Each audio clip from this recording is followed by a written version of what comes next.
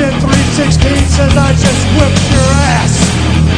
You can call this the New World Order of Wrestling, brother. Get some what the Rock is cooking. Rest in peace. Yeah! Let's get ready to rumble!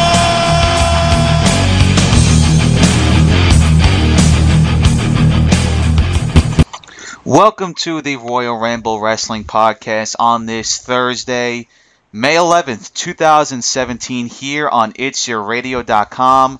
I am your host, Brian Sinek. With me over the phone is the co-host, Ryan Mortarao. Ryan, how you doing, my friend? Hey, Brian, I'm doing pretty good, man. How about you? Doing pretty good myself.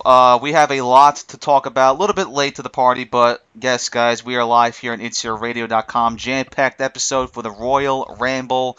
A lot going on in the world of professional wrestling, excuse me. Of course, we got to give you guys our weekly recap of both Raw, SmackDown Live, and NXT.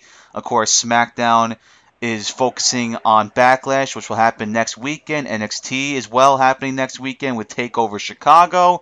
Raw, on the other hand, has some issues to take care of. Some certain superstars are on the injury disabled list. We're going to get into our thoughts about what's going on with Raw's direction, also about the current situation with the Universal Championship, once again, still not being shown on Monday Night Raw. But there's a lot of stuff also going on this weekend in professional wrestling. Of course, tomorrow night, myself and Ryan, the Royal Ramble boys, will be in the house at the Hammerstein Ballroom in New York City for Ring of Honor's War of the Worlds Tour. Now, this will be the third part of this tour.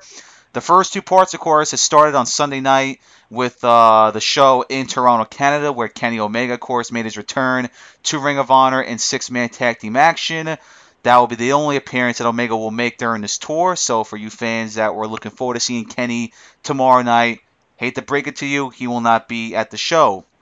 And, of course, last night, Ring of Honor had their second part of the War of the Worlds Tour within Dearborn, Michigan. And tomorrow night, it concludes in New York City, live on pay-per-view, War of the Worlds. Some great matches going on. Every single belt is on the line tomorrow night, so should be a fun show. We're going to give our predictions for that pay-per-view card a little bit later in the show. Also, we're going to give our thoughts and predictions on the upcoming Best of the Super Juniors tournament, which will take place, I believe, next week. Of course, they announced the participants in the tournament, so myself and Ryan will give our predictions on who we think will be a part of that, who will win, in that tournament. Also, for your hardcore independent wrestling fans, tomorrow is CZW. Big show going on tomorrow called Sacrifices. Some big matches going on.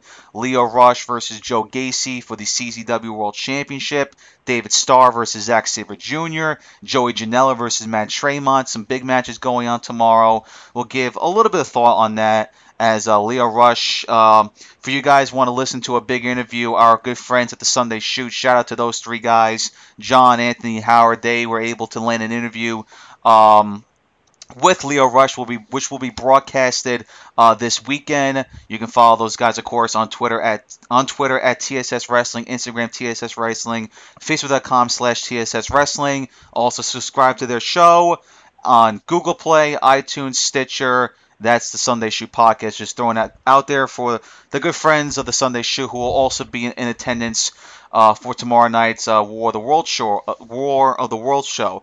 And again, guys, if you want to follow us on social media, you can follow us on Twitter at Royal Ramble IYR. Like us on Facebook, facebook.com/Royal Ramble Wrestling. And you can also follow us on the Instagram at Royal Ramble Wrestling. If you happen to miss us live here on itsyourradio.com, don't forget to hit the subscribe button on iTunes and Stitcher. Our shows usually go up on those two websites the day after. So again, guys, please hit the subscribe button. So let's get right into it, Ryan. We'll start with some Raw talk and some news going on with one certain Raw superstar and in terms of injury and health, and that is Braun Strowman. Braun Strowman, sad news for him and for the fans of Braun Strowman like myself. He will be missing about 1 to 2 months of action because of a bad arm injury. I'm not sure if it's a shoulder or elbow injury. I'm not sure what specific part of the arm that Braun Strowman hurt, but yes, he will miss 1 to 2 months out of action because of this injury, which he suffered in the little match, the little brawl he had with Roman Reigns at the Payback pay-per-view. So definitely unfortunate news because let's be honest. I mean, the best act going on as of late for Raw has been Braun Strowman. There is no argument for that. Braun Strowman has been the hottest top wrestler, top performer on the Raw brand for now a couple of months. All right, every single week, this guy's doing something big. Whether it's hurting somebody, making an impact, whether it's him suplexing Big Show off the top rope, breaking the ring, till the whole beatdown he gave Roman Reigns at the Nassau Coliseum, till throwing Kalisto off of a stage while Kalisto was locked in the dumpster. Every single week, Braun is doing something big, and now he's going to be off television for about 2 months, and that's a shame because this guy was on a roll right now. He's in the middle of a big feud with Roman Reigns, which was going to end at the next upcoming pay-per-view for Raw, which is Extreme Rules. That's not going to happen now, as of course this past Monday they wrote off Braun off television as him and Roman had that brawl. Roman attacked the injury, so I guess that was a good way to write off Braun Strowman, and he's going to come back for vengeance against Roman Reigns.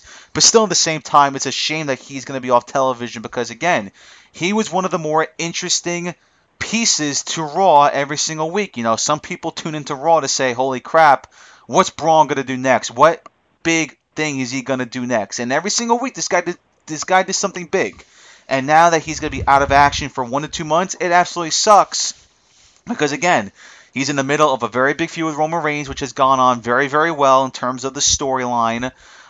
Just the back and forth between these two guys, and Braun basically getting the upper hand like he should, because this guy deserves the opportunity. And it was going to lead into a big match with Brock Lesnar at the other Raw pay-per-view, which will happen, I believe, in a month or 2 months, and that's the Great Balls of Fire pay-per-view, where Brock was going to defend the belt against Braun Strowman.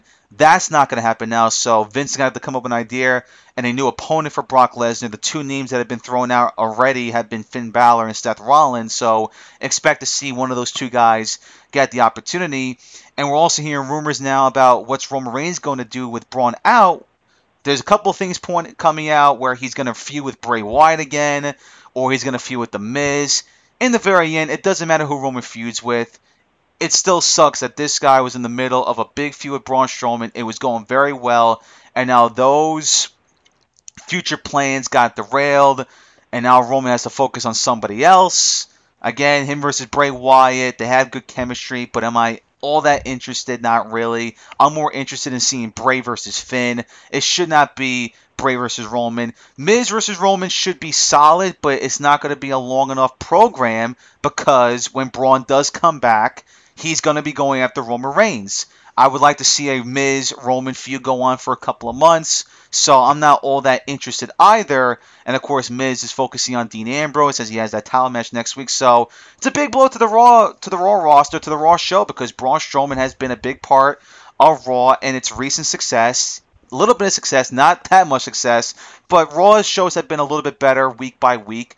This past Monday, can't say the same for different reasons, but not having Braun on the show is going to really hurt viewership, I think, and it's going to hurt the way Raw books their shows for the next coming months until Braun Strowman comes back from this injury. Yeah, I mean, it could happen at any worse time, like you said. I mean, what terrible luck, for him to go out right now, like you said, when he's by far the hottest thing on Raw and in the WWE. I mean, really, he is the hottest guy at the moment. And of course, now this injury is going to slow down a little bit of that momentum that he had, and it's going to hurt him. It really is. I do think when he comes back, he's still going to be jumping right into a top spot because, they're going to just pick up right where they left off. But, like you said, it sucks. He was in line to face Brock Lesnar for the Universal title, and that doesn't look like it's going to happen right away. But, I think it'll happen maybe somewhere down the line, but not when they wanted it to happen. So somebody's got to, leapfrog him and get that spot now. I think it's going to be Roman. You say that he might feud with The Miz, he might feud with Bray Wyatt, but I mean, I just don't see how they don't put Roman Reigns in this spot, to face Brock Lesnar at Great Balls of Fire for the Universal title. I just feel like it's coming. A lot of people are going to be pissed about that, but I think it could be a good thing because I don't think Roman's going to win And I think this sets up the SummerSlam main event of Braun Strowman and Brock Lesnar. I mean, maybe it'll work out in Braun's favor that he gets this big time match at SummerSlam instead of the Great Balls of Fire event. So, if you could take away a positive, maybe that's one. But yeah, like you said, I mean, just terrible timing. Like you said, he's in a big time feud right now. I would like to see him close out this feud with Roman Reigns at Extreme Rules, but that's not going to happen now. He was written off of television, like you said, but man, what a huge blow to the Raw roster and to WWE as a whole, because now their plans have to change. And again, it's just a shame how this always seems to happen. This is not the first time we've seen this happen. This happened with Finn Balor. When he wins the title, he gets hurt. Next day, has to relinquish that, he's out. Revival debuted on Raw. Up, there goes an injury. They're out. Again, it's the same recurring theme. It seems like every time somebody's hot at the moment, it always seems like there's an injury that's going to derail them and stop their momentum. So it really sucks to see. I mean, I hope he comes back stronger than ever. Hope he gets that top spot again in that big time match with Brock Lesnar. Like I said, I could see that happening at SummerSlam. We'll see how it plays out. But yeah, huge blow not being able to see Braun on Raw for the next coming weeks and possibly months. And you know how I feel about this whole situation when it comes to the Universal Championship. I mean, a big reason why Raw as of late has not been that great is because they didn't have their champion, Brock Lesnar, the Universal Champion. And it becomes less interesting to me because I want to see that championship, all right? Because let's be honest, ever since they introduced this belt, which is almost about a year already as they introduced this belt back at SummerSlam of last summer, we're inching closer, of course, to SummerSlam. They have not done a great job in making this belt prestigious. They just haven't, all right? It started with Finn Balor. He won the belt. That's great. But, again, like you said, Ryan, bad news. He got hurt in the match with Seth Rollins. Had to relinquish the belt. Kevin Owens becomes champion. We all thought it was going to be a big run for this guy. Just didn't feel that way because it didn't feel special. Because with the current storyline they worked with between him and Seth Rollins, more the focus was on Chris Jericho than Kevin Owens. That was a big problem. And then you have Owens dropped the belt to Goldberg, which was an even bigger shame because I've said it numerous times on the show. No part-timer should be holding championships whatsoever. And guess what? Goldberg, a huge part-timer, beats Kevin Owens. He beats him in 21 seconds. He's a champion. And then he drops the belt, a month later to Brock Lesnar. And now Brock Lesnar's the champion. The belt just has not been given enough time to get prestigious. It just haven't. And Raw has done an awful job in making this belt feel legitimate. It has become a joke of a title where, the Raw Women's title and the Intercontinental title are becoming more prestigious than the Universal title. And that is not a good thing, all right? The Universal title is supposed to be the top belt on Raw. How could you say that when, number one, it doesn't feel like the top belt on Raw, and number two, the belt is not even on Raw every single week because the champion is a part-timer. And that's why I just hate this idea that Vince thinks, oh, let's put the belt on a part-timer. Let's put it on Brock Lesnar, put it on Goldberg. No, because these guys are not going to be on Raw every single week. That belt should be spotlighted, should be shown, should be exposed every single week on Raw. I'm not saying that belt should be defended every week, but this belt should be shown every single week. A full-timer has got to hold this belt. And when you look at the possible opponents for Brock Lesnar, again, Braun Strowman, Roman Reigns, Seth Rollins, and Finn Balor are the big four. All right, one of those four guys will be the next opponent for Brock Lesnar. Not going to be Braun, he's hurt. Roman Reigns, great opportunity. Seth, Finn, great opportunity. I think Finn may have the best opportunity because he has the best reason and the best excuse. He said it himself. I never lost that belt. I should be granted a rematch. And he's dead on. Finn never lost that belt. He should get a rematch. Of course, Seth Rollins will have his say. Roman Reigns will have his say. But let's be honest. Out of all those opponents, can we sit here and believe that either one of those three can beat Brock Lesnar? Especially with the way WWE has booked Brock Lesnar as a talent. I'm sorry. The only guy capable of beating Brock Lesnar, making it believable, is Braun Strowman. All right, because look, Braun Strowman is bigger than Brock in terms of weight and height. He's just as fast as Brock in terms of athleticism, and he's just as strong as Brock, all right? Brock Lesnar has, 100-pound weight advantage over Finn Balor, He has, 70-pound advantage over Seth Rollins. Now, Roman Reigns is the only guy that can also match with Brock Lesnar, but we've seen this before. Brock Lesnar annihilated Roman Reigns at WrestleMania 31. And would not shock me if he does it again. He would annihilate Finn Balor, and he would annihilate Seth Rollins. Again, the only guy from that roster that is believable enough to beating Brock Lesnar right now is Braun Strowman, all right? I can make a case for Samoa Joe, but he's not there right now. Maybe down the line, if Brock is still the champion, maybe you could throw Samoa Joe in the mix because, again, Joe can beat this guy because he's just as big as him, just as good as an athlete as him. He's a veteran. But right now, Samoa Joe is not at that point. So when we talk about right now, who should beat Brock Lesnar for this belt, there'll be people that will say Finn Balor. And I agree. Finn should be champion.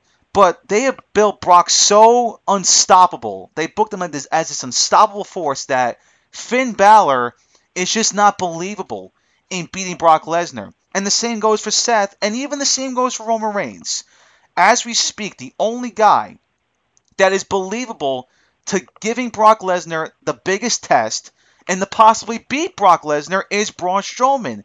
Some people think, don't waste it, don't make this an early thing, don't rush Braun Strowman. I half agree with it, but right now, Braun Strowman is so red hot that I wouldn't even care if he becomes champion because I just don't want to see the belt on Brock anymore. No disrespect to Brock Lesnar. I like Brock Lesnar. But his role, he's a part-timer. And again, I am not in favor of part-timers holding championships because they're not going to be on Raw every single week.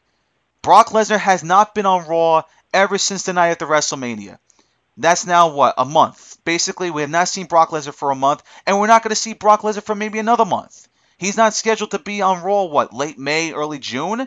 That is such a huge gap that's just not good look for Raw and the current Universal Championship. We need to see that belt every single week. And that's why full-timers should hold the belt. So again, when we look at the list of opponents, right now with Braun hurt, Roman Reigns, Finn Balor, or Seth Rollins. One of those three is going to get that opportunity. And again, I would love to see Finn Balor win the belt. I would love to see Seth Rollins win the belt. Roman Reigns, you know my feelings about that.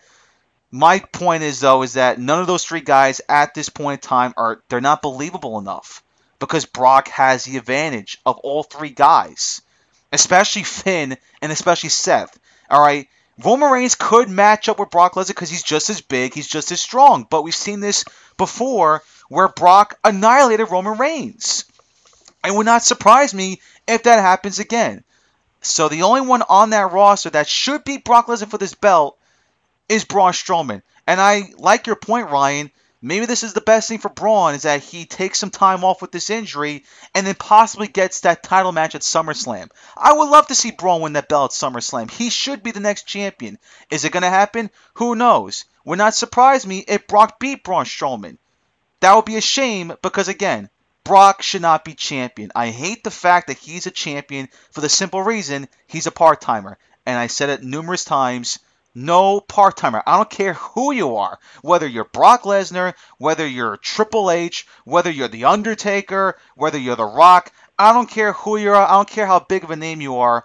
You're a part-timer. You have no right to be a champion in this business, all right? Part-timers' roles these days, it should be putting the future over, all right? These guys had their runs back in the day. It's time to look into the future, and that's what the part-timers should do. Putting over the future guys. The only guy that knows how to do that, is Triple H. Because he's done that numerous times. He did it with Roman Reigns at WrestleMania 32. He just did it with Seth Rollins. And he's going to keep on doing it with other talents in the future. Because Triple H knows his days are done. It's time to focus on the future. And they just don't do the same thing with Brock and Taker and Rock and Goldberg. That's absurd. These guys should not be going over the future. That's not what their job should be. So again, we'll see what happens in the upcoming weeks with this current title situation. What's Roman going to do with Braun hurt? But hopefully at some point this summer, someone beats Brock Lesnar. Because I don't want to see this guy's champion. And if there's anybody on that roster that should beat Brock Lesnar, it should be Braun Strowman. And hopefully when Braun does come back, he ends this feud with Roman Reigns. Just get it over with. And then go straight for Brock. But we don't know for sure if that's going to happen. Yeah, I mean, quite frankly, they can't keep this belt on Brock past SummerSlam. There is no way they can do that. They got away with it the first time around when he became the WWE World Heavyweight Champion in 2014. They got away with it, for a while, and then he dropped it at WrestleMania. But again, they had different guys on the roster who main evented different pay-per-views, so they got away with not having the title there. Nowadays, they can't do that. I mean, there's no way. They'll be completely dead in the water. It's just not going to work. So they need to take this belt off of Brock by SummerSlam, because if not, if you don't take this belt off him at SummerSlam, then I have a feeling he'll be champion at WrestleMania. And they cannot go that long. They cannot go 1 year with him as the champion, because Raw will suffer without that belt. I mean, it suffers with the belt. So imagine, going that long without it. It wouldn't work out. So hopefully, like you said, somebody does beat him. And you know what? I'm hoping that at the Great Balls of Fire event, it's Lesnar against Reigns, because, like you said before with Finn Balor and Seth Rollins, do we really want to see Brock fighting Finn Balor? Do we really want to see him fighting Seth Rollins with the amount of injuries that those two have had over the past couple of months? I mean, I don't want those two getting hurt even more.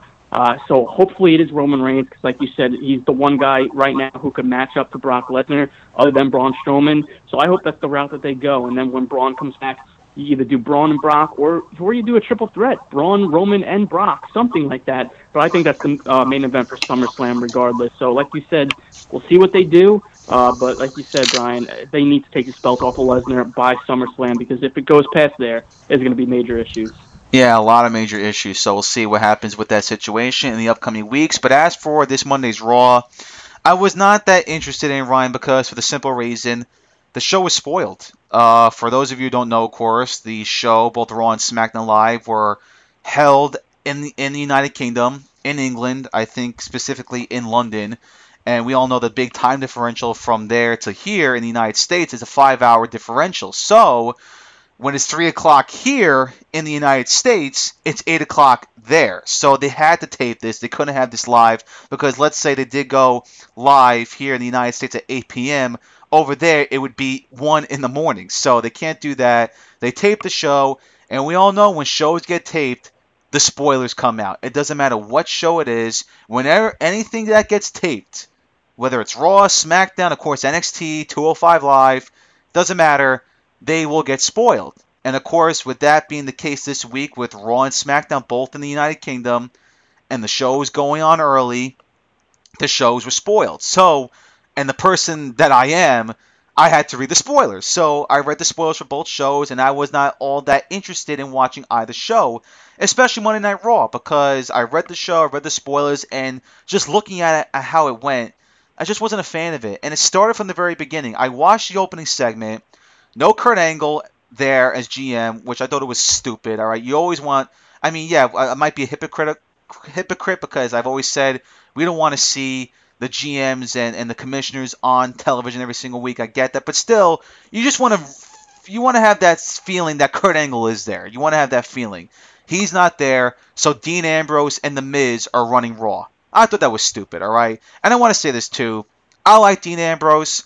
But I'm getting sick and tired of this Intercontinental title reign, and I'm getting sick and tired of this goofy, comedic side of this guy, all right? I get it. It's entertaining. The kids love it. Dean Ambrose is a funny guy. I get that. But I know they can utilize this guy way better than the way he's being utilized right now, all right? Let's be honest. He is a funny guy. But this is not the Dean Ambrose that we know. And this is not the best Dean Ambrose that he can be. And this whole goofy comedic side of him is hurting his title run. Let's be honest. His Intercontinental title run has not been great. He's had the belt for a little while now. It's going on for, 3 months, it seems like. But he has done anything significant with that championship, all right? He feuded with Baron Corbin. That was okay. Wasn't the greatest feud.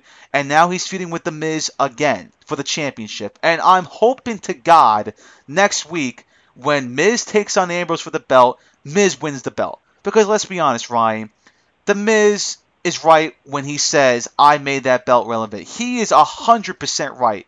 He has made the Intercontinental title relevant than any other champion of that belt in the past 7 years. Let's be honest. He has been the most relevant champion for a long time. Because look what Miz does, all right? The Miz comes out. He's one of the best trash talkers in the business. He puts himself over, but he puts the belt over as well. Whenever he's talking about himself, he always mentions, I'm the greatest Intercontinental Champion. I made this belt relevant. And he absolutely has done that. Look at his reign in the summer of 2016. That was one of the best reigns I've seen in a long time for a champion.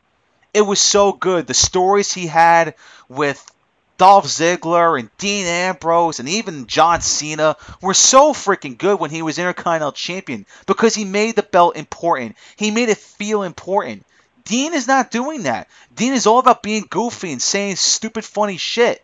And I get that. It's a kid's show. It's PG. You want the kids laughing, you want to entertain the kids, that's fine. But it's hurting his title reign, all right? So hopefully next week, who knows if it's going to happen, but I'm hoping to God that Miz wins next week because I know with Miz as champion, he will do his best in making that belt feel important. He did it the first time, he can do it again. And let's be honest, Ryan, he's a great talent, The Miz. He's an even better talent when he has a championship around his waist, all right? Again, the guy's one of the best talkers in the business. He's a reliable, safe worker. His chemistry with his wife is very, very good. But when he has a belt around him, he's an even better performer. He makes the belt feel special, all right? And as of right now, with the Intercontinental title being the top belt on the show, which I can't believe I'm saying that, but that's the fact because Universal title is not on the show, you need a great champion leading the Raw brand.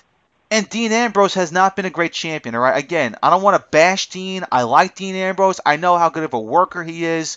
But this whole goofy side of him is hurting his image, in my opinion, and is hurting his reign as champion. They gotta change. They gotta change this belt. They gotta change the champion. Put the belt on the Miz. The guy knows how to put the belt over.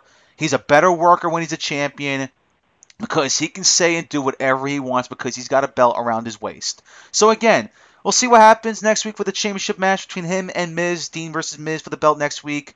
But they went with the route where, oh, I'm running Raw. No, I'm running Raw. All right, we're both Raw run together. Did not like that. Of course, Miz took on Finn Balor right after. Good, solid match. Meant nothing, no. No Bray Wyatt came out to continue this Bray-Finn feud. Miz and that whole opening segment where Miz and Dean saying they're running Raw. From that moment on, I was like, I'm not interested in the show because I already read the spoilers. And I just don't want to see this show run by Miz and Dean Ambrose because it's just not going to be good. So again, let's see what happens next week with this belt on the line. But I'm hoping to God, Ryan, that they change the belt. They change the championship and give it back to the Miz because this title reign that Dean has had so far has been awful. The belt should be back to where it belongs, and that is with the Miz because the Miz will do his job in making this Intercontinental title feel special, feel relevant, and he will make this belt prestigious. Yeah, Brian, I couldn't have said it any better. I am beyond sick and tired of Dean Ambrose. This guy needs something. He needs a heel turn. He needs something because I am so sick of seeing him. And like you said, his goofy act, everything that he says, all the jokes, it's not funny. It's not funny one bit. And again, he just, now, it's not his fault because, it's the creative team not having anything to do for him. And, obviously, he doesn't really make the feuds interesting as it is. But part of the reason is the creative hasn't really given him anything to work with. Besides the feud with Baron Corbin, that was okay. But, I thought it would end with Baron Corbin winning the title, and it didn't. So now we have to see Dean Ambrose and The Miz feuding again, which is what we saw in the beginning of the year. That's when Dean Ambrose won the belt. He beat The Miz back in January. So now we're seeing it again, and I hope it's a different result, like you said. And I think it will be. I think, they will put this belt back on The Miz. They got to, because Dean Ambrose has done nothing with this belt. He has done absolutely nothing. He's been basically walking around with it like it's a prop.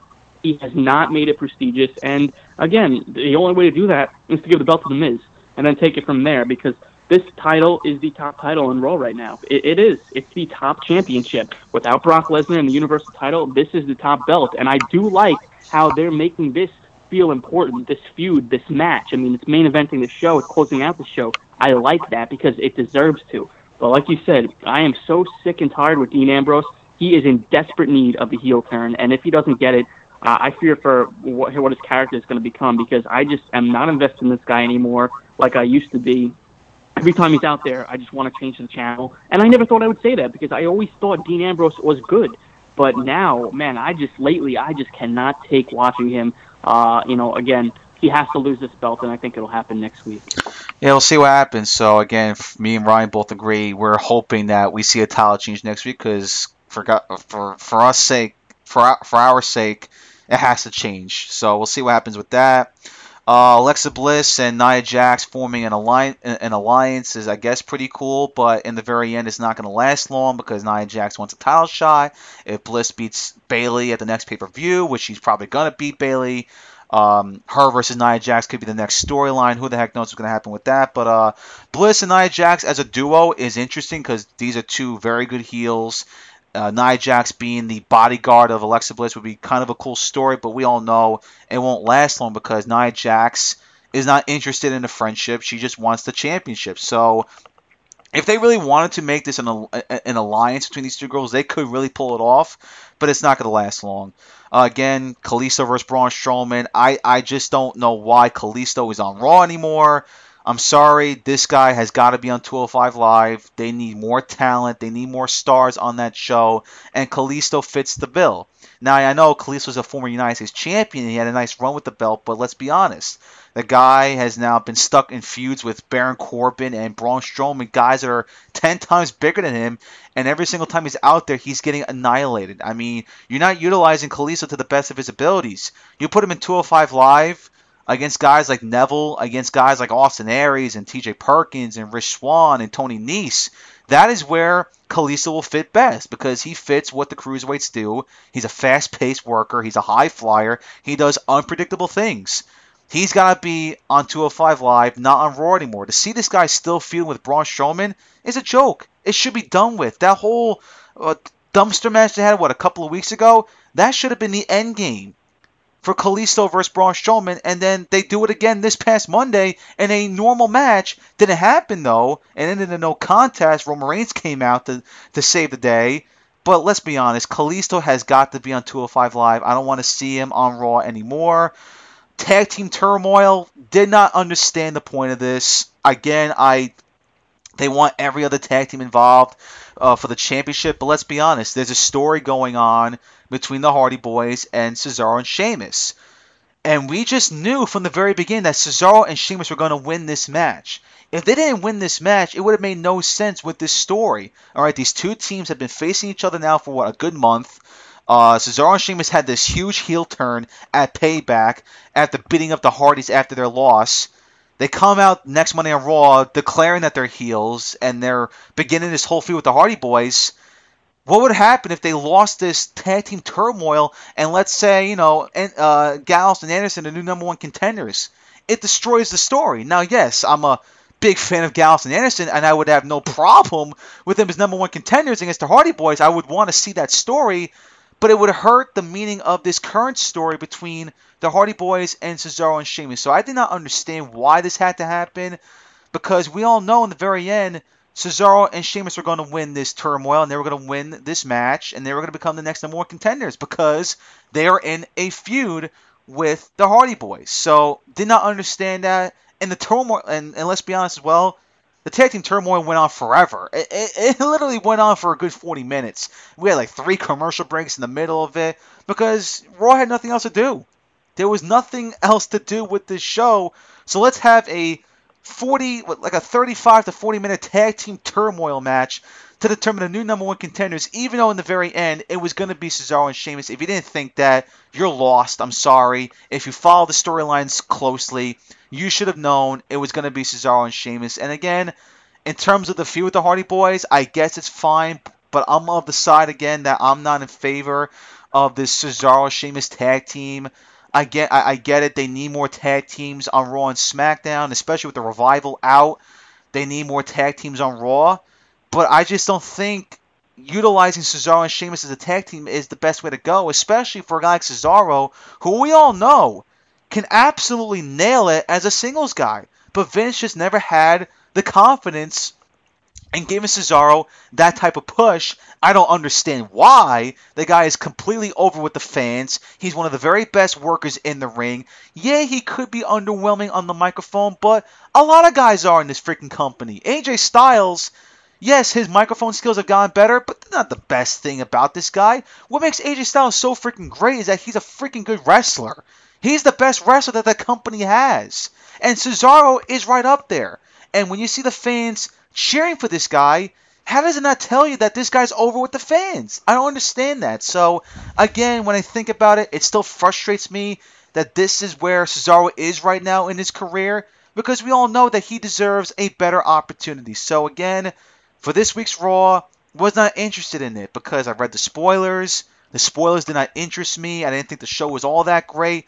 Hell, I thought the 50th episode of Being the Elite's big YouTube page, was better than Raw this week. It was entertaining. Their stories were more intriguing than freaking Raw's. And that's a joke to say because Being the Elite storylines are supposed to be goofy and hilarious. And they were hilarious and goofy. But they're more intriguing than freaking Monday Night Raw. Hell, I want to see who poisoned poisoned Nick Jackson. That's interesting. You know, what beef does Cody Rhodes have with the Revival? Every single time on Being Elite, he's got a sign that says, fuck the Revival. You know, what's going on with Marty Scurll? They fired Marty Scurll from Being the Elite. I want to know this type of stuff. That was more interesting than freaking Raw this week. And that is a joke. I'm sorry. Because that's what Being the Elite is. It's supposed to be hilarious. It's supposed to be a joke. But also at the same time, it's a way for the Young Bucks and Kenny Omega to show the fans what their lives are all about. You know, these guys are always on the road. They're giving the fans the experience of what these guys go through, which is great to see. But most of the time, they do goofy, funny stuff. They do jokes, and that's great. But to see that better than Raw this week, if I'm Monday Night Raw, I'm embarrassed. So again, was not a great Raw. Wasn't interested in it. And like I said before, I thought the 50th episode of Being the Elite was better than Raw this week. And that just shows you how bad of a show Raw was this week. I mean, I think every episode of Being the Elite is 10 times better than Monday Night Raw. I mean, let's just put it that way. But, I mean, yeah, like you said, I mean, it didn't help that it was a taped show. Obviously, it was taped from the UK, so that doesn't help out. You know, there's always spoilers out there. But like you said, Brian, you can easily read the spoilers and tell what an awful show it is, and you don't even have to watch. I mean, I contemplated it, but, of course, I did check it out for myself. And, you know, basically what you said, you know, the rest of the show was just bleh. I mean, really was, you know. Alexa Bliss, like you said, got a new sidekick in Nia Jax for the time being. The tag team stuff was pointless because, like you said, how obvious was it that Sheamus and Cesaro were going to run the table and become number one contenders yet again? I mean, so freaking obvious. They just put so much investment on making these guys heel, and now why wouldn't they become number one contender? I mean, are you kidding me? How obvious could that have been? Main event was not good at all either. Dean Ambrose, Bray Wyatt. I'm sick and tired of seeing those two guys go at it. Just stupid stuff. Of course, we talked about the Braun Strowman, Roman Reigns stuff. Overall, like you said, it's just a very blessed show. And again, it's just your typical Monday Night Raw for you. But of course, when it was taped, it doesn't help out with the fact either. Yeah, it was just not a good show overall. So, and then in terms of SmackDown, again, same thing. That it was taped. It was in London, England. So again, the person that I am read the spoilers, and SmackDown as well. To me, just didn't look that great. There was a big 6-man tag match main event: Sami Zayn, Randy Orton, and AJ Styles. A pretty cool freaking 3-man team took on Jinder Mahal, Kevin Owens, and who was the third guy? I think it was Baron Corbin was the third guy. They were in a 6-man tag team match in the main event. Solid match. Mahal going over Randy Orton to me was not a surprise because again, this is SmackDown, WWE's attempt to build so much momentum for Jinder Mahal as he gets set for his championship match. But again, you know, Jinder Mahal. The situation with Jinder Mahal is this. You know, this guy. A lot of people think I have a problem with Jinder Mahal as number one contender because I don't think he's a great talent and because he's from India. All right, that's not the case here. All right, I don't care where Jinder Mahal is from. All right, I just don't. It doesn't matter where he's from, whether it's Russia, India. I don't give a crap. All right, wherever he's from doesn't matter to me. All right. That's great. I mean, look at Rusev. The guy's from freaking Bulgaria or Russia, wherever place you want to say he's from. And I like the guy because Raw and WWE in total has done a very solid job in booking Rusev many times. Jinder Mahal's case is different, all right? This guy, since coming back to the WWE over the summer, has been a jobber. And let's be honest, his entire WWE career, when he first started, and then since he's come back, he's been a jobber. What significant thing has Jinder Mahal done in the WWE that's memorable? The only thing you could say that he did memorable was that he was a part of the three-man band with freaking Heath Slater and Drew McIntyre. And that didn't work out well. Those guys are goofballs. This guy has not done one significant thing since coming to WWE. So why, with him doing nothing, does he deserve this opportunity to be number one contender? And we said it on the show before. The only reason why he's getting this opportunity is because they want to please the fans in India. They want to continue to expand their company. They want to say, hey, we thank you guys for watching our product, so here's a treat for you. One of your guys is going to be a number one contender for the WWE Championship, which is great for them. And part of me is happy for Jinder. I'm happy for the guy. But let's be honest, it just doesn't make sense to give a guy like Jinder Mahal, who has been a jobber for his entire career and has not done any significant thing on Raw or SmackDown, it makes no sense to give a guy like him a number one contendership. It just doesn't. And as of late, they've been booking him very strong, which is smart because you want to give the fans the reason to believe that he can win this match. But we do know he's not going to win this match. If he beats Randy Orton, I don't know what to think. If that happens, forget about it. It will be hell to pay. There will be riots from fans because Jinder Mahal at this point in time just doesn't deserve it yet. If they slowly build this guy up, every single week, he's in big feuds, he's taking part in big storylines, he's going over some big talents, then yes, give him the opportunity. But not right now when this guy has not earned that opportunity.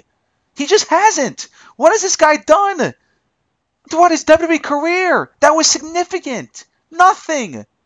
Absolutely nothing. So that's my problem with him as number one contender. It has nothing to do with race. It has nothing to do that he's from India. I don't care where he's from. I don't care if he's from Japan or Australia or freaking Iceland. It doesn't matter where you're from. What comes down to is how good you are as a talent and how your success has been in this company. And he has not had any amount of success in this company. He has not done one significant thing in this company. And that's my problem why he's a number one contender. Because there are other guys on that roster that have done something big that are still not getting opportunities. Like Sami Zayn. Yes, Sami Zayn has not won a championship on the main roster, but he's been a part of big feuds. He's been in big matches. He's done some big things on the main roster. How the hell is Jinder Mahal getting this opportunity, not Sami Zayn? Baron Corbin. Yes, the guy has not won a championship, but he's been a part of some big stuff on the main roster. He's had some big wins. Why is he not getting an opportunity? It just doesn't make sense to me. Guys like that, even Luke Harper, deserves a bigger opportunity than Jinder Mahal. Harper's been an Intercontinental Champion before. He's been a part of big matches and storylines. How the hell is he not in this picture? In this Jinder Mahal? That's my problem. Has nothing to do with race. Has nothing to do where he's from. No part of it. I don't care he's from India. Good for him he's from India. And good for the fans in India that are going to see one of their own fight for the championship. That's great. But my problem is this. The guy just hasn't done enough to earn that opportunity, to earn this chance. If this guy was being booked strongly, if he was getting big win after big win, if he was being part of big storylines, then that's fine. Yes, he could be in this picture. But he has not done any of that. From his first run to his second run, he has not done anything significant that should warrant him an opportunity for a championship and to main event Backlash. So again, I want to be interested in this feud. I really want to. Randy versus Jinder. It could be good. It's just not because Jinder Mahal is just not believable to be a champion. Because WWE has not made it believable as champion. They're doing it right now. He's a part of this freaking faction with the Bollywood boys. He's going over Randy Orton every single week. And that's a smart way to get this guy over and to make the fans believe that he has a chance. But we all know he doesn't have a chance. We all know that because he has done nothing significant to earn this opportunity and to earn a title reign. He just hasn't. So again, for those of you who think that I'm against this because of his heritage and his race, you're dead wrong. Has nothing to do that he's from India. Nothing about that. The problem is that I have with this is that this guy has done nothing to earn my respect, to earn the respect from a lot of fans, and to earn this opportunity. He just has done absolutely nothing to earn it. And that's the biggest problem in why that I have with Jinder Mahal becoming the number one contender for the WWE Championship facing Randy Orton, all right? That's the problem. Has nothing to do with race or anything else. It's because this guy has not been booked strongly enough for me to believe that he can actually beat Randy Orton for the belt. Yeah, I mean, before he won the number one contenders match, he was nothing but a jobber. Literally, he was simply just a jobber. I mean, nobody saw his win coming. Nobody thought he would ever become number one contender. This guy is main eventing a pay-per-view over guys that actually deserve it. Like you mentioned, Sami Zayn, Baron Corbin. Heck, Cesaro, how long has he been in the company? Has he ever main evented a pay-per-view? He hasn't, and that's a problem. And that's the ultimate problem. Like you said, it has nothing to do with his race or anything like that. I understand, they want to push him because of their, Indian fan base or whatever the case may be, but don't push him into a number one contender spot for the WWE title to main event a pay-per-view. I mean, have him go fight for a mid-card belt if you want to push him. I just don't understand why they made him number one contender and how he's main eventing a pay-per-view. And like you said, Brian, he's not believable. He's not. He's going to lose to Randy Orton. It's going to be a one-and-done thing. The next pay-per-view for SmackDown is Money in the Bank, and it's going to be Rusev versus Randy Orton for the belt. Because there's no way this feud goes past this pay-per-view. They can't possibly do enough to make this feud last past this pay-per-view. They can't. There's no way. So to me, this match is pointless altogether. I mean, I feel for the people that bought Backlash tickets that are going to be there in attendance because I don't think they're going to see a quality main event. I really don't. I really don't think Jinder Mahal is a quality type guy that could actually hold the WWE Championship. I just don't think so. I really don't. I have no doubts that he's going to lose this match. I have no doubts Randy Orton will retain. But still, simply the fact that he's getting this opportunity over guys that deserve it, like you said, Brian, that's the real problem right there. And, he's just not believable to win. He's not. It's ridiculous. So, again, for me personally, I'm not even excited for the Backlash pay-per-view simply because that match is headlining the show. I mean, really, that match is going to headline the show over a match with, like, Nakamura and Ziggler or Owens and AJ Styles. That is the problem right there. That is why I am not excited one bit about this upcoming pay-per-view. And, again, I'm just sick and tired of seeing this week after week, this build-up where Jinder Mahal comes out with the Bollywood boys and is feuding with Randy Orton. To me, it's just something I never thought we would see on WWE television. So it really is a shame that it's happening. But like I said, hopefully it's one and done. We don't got to deal with it anymore. And then it's just going to be a joke because Jinder Mahal is going to go back to jobbing, basically doing nothing. It's going to be a complete joke. So to me, like you said, Brian, makes no sense. He's not believable. That's the ultimate problem here. And, again, this is going to be a one-and-done thing, and hopefully we never see Jinder Mahal in this spot again. But the fact that he's even getting in the first place is absolutely ridiculous. Again, he's got to earn it, and I just don't think he hasn't earned it yet. I'm not going to sit here and bash Mahal as a talent.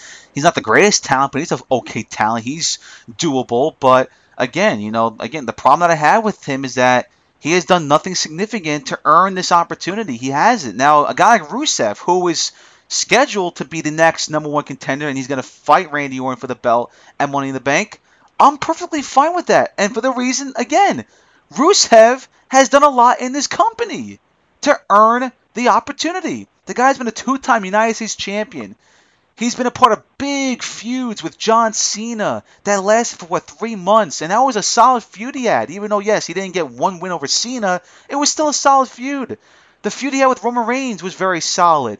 He's been part of a faction called the League of Nations. He's done some big freaking stuff on the main roster. A guy like him deserves that opportunity. Now, yes, is he believable to beat Randy Orton? Not necessarily, but more of a believable than Jinder Mahal. I would be more interested in Rusev versus Orton because I know how good Rusev can be. I still don't know what type of talent Mahal is because he's done not enough on this roster for me to sit there and say, you know what? Jinder's not a bad guy. He's a believable guy. He can beat Randy Orton. He can give him a battle. I don't believe that because, again, he's done nothing to prove that. Rusev has. Again, he's had some big matches. He's had some big feuds. So I'm happy for Rusev. This guy deserves the opportunity for that championship. Again, he's not going to win it. He's not that much believable to win it, but still, a guy like him deserves that opportunity because he's done a lot. He's had success on the main roster. He's done some big things. That's not where Jinder Mahal is. He is nowhere near the success that Rusev had. Nowhere near it. Mahal hasn't even won a championship. And he's getting this opportunity over Rusev. Now, yes, Rusev's hurt. That's the problem. But still, who even knows? Even if Rusev was healthy, they'll probably still they still roll with Mahal as the number one contender over Rusev. And that's stupid. So again, I want to be interested in this story. I really want to. But Mahal, being the talent that he is right now, a guy that really hasn't done anything significant on the main roster, is just not leading me into believing him as a legitimate threat to the World Championship. I just don't believe in it. So, and for those two guys, the main event, the show, especially over AJ Styles versus Kevin Owens for the United States Championship, that's absurd. Now, again, yes, the WWE title is the biggest title on the show, and that should always be the main event at some times, but still, an AJ Styles Kevin Owens match for the United States belt is a lot bigger than an Orton Mahal match for the World Championship. That's a fact, not my opinion. It's a fact. So again, we have one more week till Backlash. We'll see what happens next week to cap it off this build-up between Randy and Mahal. Again, at the very end, I do not see Randy dropping this belt because again, they have not done enough with Mahal for me to believe that he will actually take this belt off of Randy Orton. So we'll see what happens with that. For the rest of the show, again, nothing stood out. Natalya versus Becky Lynch ended in 3 minutes. This whole storyline where this welcoming committee versus Naomi, Becky Lynch, and Charlotte, which is official now for Backlash, I'm not interested in it because I said it last week. I'm not interested, I'm not invested in this welcoming committee group because 2 of the 3 members of that group I can't stand. Again, Natalya and Carmella, they're good-looking girls. They have their strengths, but there's a lot of weaknesses for these girls. Natalya is a god-awful microphone worker. She's terrible. She's a good wrestler. She is. I give her that. She can really work in the ring. But her microphone skills kill that about her. Carmella, forget about it. She's not a great wrestler. She's even a worse talker. I like that they try to go with this heel run, but it has not been that good. I'm sorry, it just hasn't. And again, I hate that I'm bashing talents, but that's the fact. Alright? Carmella and Natty are just not good enough to me. Tamina, there's not enough about her that I can say because she's been hurt a lot. She's not been in big feuds. But she's a big girl. She's a good athlete. She's physical. If they can roll with her like they did with Nia Jax, then I'm okay with Tamina. But again, this whole welcoming committee thing is stupid. And I said it again last week. I'm not a fan of Charlotte turning face right now. She is so good as a heel that you cannot turn her face at this point. Because like I said before, if she makes this official face turn, who is going to be the top heel in that division? Natalya? Really? Natalya? Carmella? That's a joke. You need a top heel. And they already have 2 top faces in Naomi and Becky Lynch. Why do you need another top face? Alright, you don't need that. Spread it out. We don't need that many top faces to see Charlotte, Becky, and Naomi all faces on one brand. That's too much. You need a top heel. And there's no better top heel in that division than Charlotte. She's perfect. She's a tremendous heel. I'm not saying she's a bad face. She's a good face. Look at her face work in NXT. She did a very good job. But her heel work has been so freaking good for the past year and a half. Why are you ending it right now when SmackDown has no other top heel? Now let's say Charlotte and Alexa Bliss were on the same show. Then yes, you can afford to turn Charlotte face because you have Bliss as the top heel. They're not in that position right now. They don't have that top heel. Natalya, I'm sorry, is not a top heel. Carmella, nowhere close. Tamina, nowhere close. That's why I just don't think it's a smart move to turn Charlotte face. Now, is she officially a face? Not really, I guess, because this may be just a one-off thing, and maybe Charlotte goes back as a heel and she faces Naomi again, or whatever the case is. But the way they're rolling with this, it looks like Charlotte's turning face. And I don't agree with it right now because of the simple reason They don't have another top heel so they can afford to turn Charlotte face. You always need a top heel and a top face in a specific division. Raw has that. Bayley and Sasha Banks are the top faces. Alexa Bliss is the top heel. That's fine. SmackDown, they don't have that. All right, Naomi and Becky Lynch are top faces, but Charlotte as well. Don't like that. You need a top heel, and right now the three heels that are Natty, Carmella, and Tamina, they're nowhere near the talent and the heelish level of Charlotte. They're just not. They are nowhere close to it. They're not believable in being the top heels of a division of the SmackDown brand. They're just not. So I'm hoping that after this whole thing ends on Sunday, I mean, who knows if it's a one-off thing. This could be a long storyline, which would be even more dumber. Hopefully, if this does end on Sunday, Charlotte goes back to being a heel. Because that's where she is best utilized. She's so good as a heel. Don't change it yet. Let her feud with Naomi. See what you can get. Let her feud with Becky Lynch again. See what you can get. She can do great work with those two girls. But to see her as a face, along with Naomi and Becky, facing off against three heels that are, let's be honest again, these three girls are not the greatest of talents. They have their strengths, but there's a lot of weaknesses. I'm just not invested in it. I'm really not. I want to be. I want to be invested in every storyline, but there are certain things that happen that I'm not invested in, and this is one of them. Turning Charlotte face, the three top heels now on your brand are Carmella, Natty, and Tamina. Just not interested in it. So that was a big thing that happened on SmackDown. Nothing big like that. The only thing that happened really big on SmackDown, other than the main event match, was the Dolph Ziggler Shinsuke Nakamura encounter, which was actually pretty good. Again, Ziggler hasn't done the best of work being the heel in this, but Nakamura's been fine. I love that when Ziggler's digging into Nakamura, saying that he's awful, that this guy, why are you cheering for this guy? I've been here longer. I've given you guys everything that I have, and you're cheering for this guy who hasn't even had a one match on the main roster. That's absurd. Trying to bash Nakamura. Nakamura takes a microphone away from him, saying that, shut up, you want to see what I can do? I'll show you what I can do. Getting into a little bit of a brawl. Very solid stuff right there. I'm looking forward to it. Nakamura Ziggler Sunday could be the match of the night, other than AJ and Owens. That should be some good stuff right there. But other than that, and the main event match, SmackDown was uneventful. A part of it was the spoilers, but let's be honest, even if there wasn't any spoilers, there was nothing big to happen on the show. Eric Rowan versus Luke Harper, are they feuding with each other? Not interested in that. Good to see Breezango get a win over the Ascension. And they had, of course, their opportunity versus the Usos. That should be solid, but not a big thing, of course. So a very uneventful SmackDown for the simple reason that the spoilers were leaked out. But again, if there wasn't any spoilers, the show wasn't that great from the beginning. It just wasn't. It just didn't feel special. It didn't feel good. It just didn't have that good feeling like it has been for so many months ever since the brand split. So again, and like you said, Ryan, before, the Backlash pay-per-view, I'm not all that interested in it. I'm interested in two matches, and that's it. Dolphins and Nakamura, and AJ and Owens. Other than that, I can give two shits about the card. Randy versus Mahal, not interested. The 6-woman tag match, not interested. I mean, I want to be interested in the Usos and the Fashion Police. I want to, but it should be an okay match. Not the greatest of matches.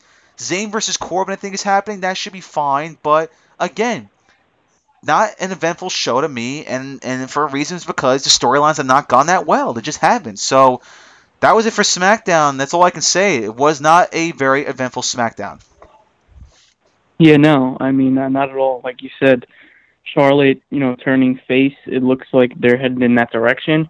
I'm still hoping that, she ends up turning on Naomi and Becky Lynch at the pay-per-view, and then she remains a heel because, like you said, Brian, I mean, she is just such a good heel. I mean, it's literally like some people are just made to be heels. I mean, really, some people should just stay heel their entire career, and Charlotte is one of them.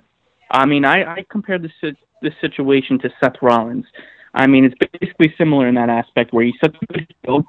He had a great heel run, but they basically did everything that they could, and they got everything out of him that they could as a heel that he had to turn babyface.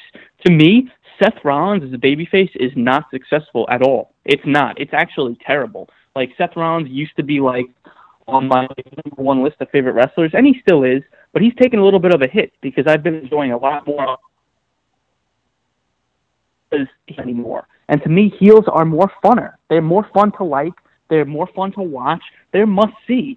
As a babyface, it's so freaking hard to be a babyface, and some people are just not cut out for it. Seth Rollins being one of them, and Charlotte being one of them as well. I know she was a face in NXT, and it worked for the time being, but right when she went heel, man, just something clicked. Something clicked automatically, and I never wanted to see her as a face ever again. And I'm still holding out hope that she ends up turning on them and remains a heel, because if not, I'm just not going to be invested in it. And like you said, how could you have Tamina, Natalya, and Carmella as your top heels?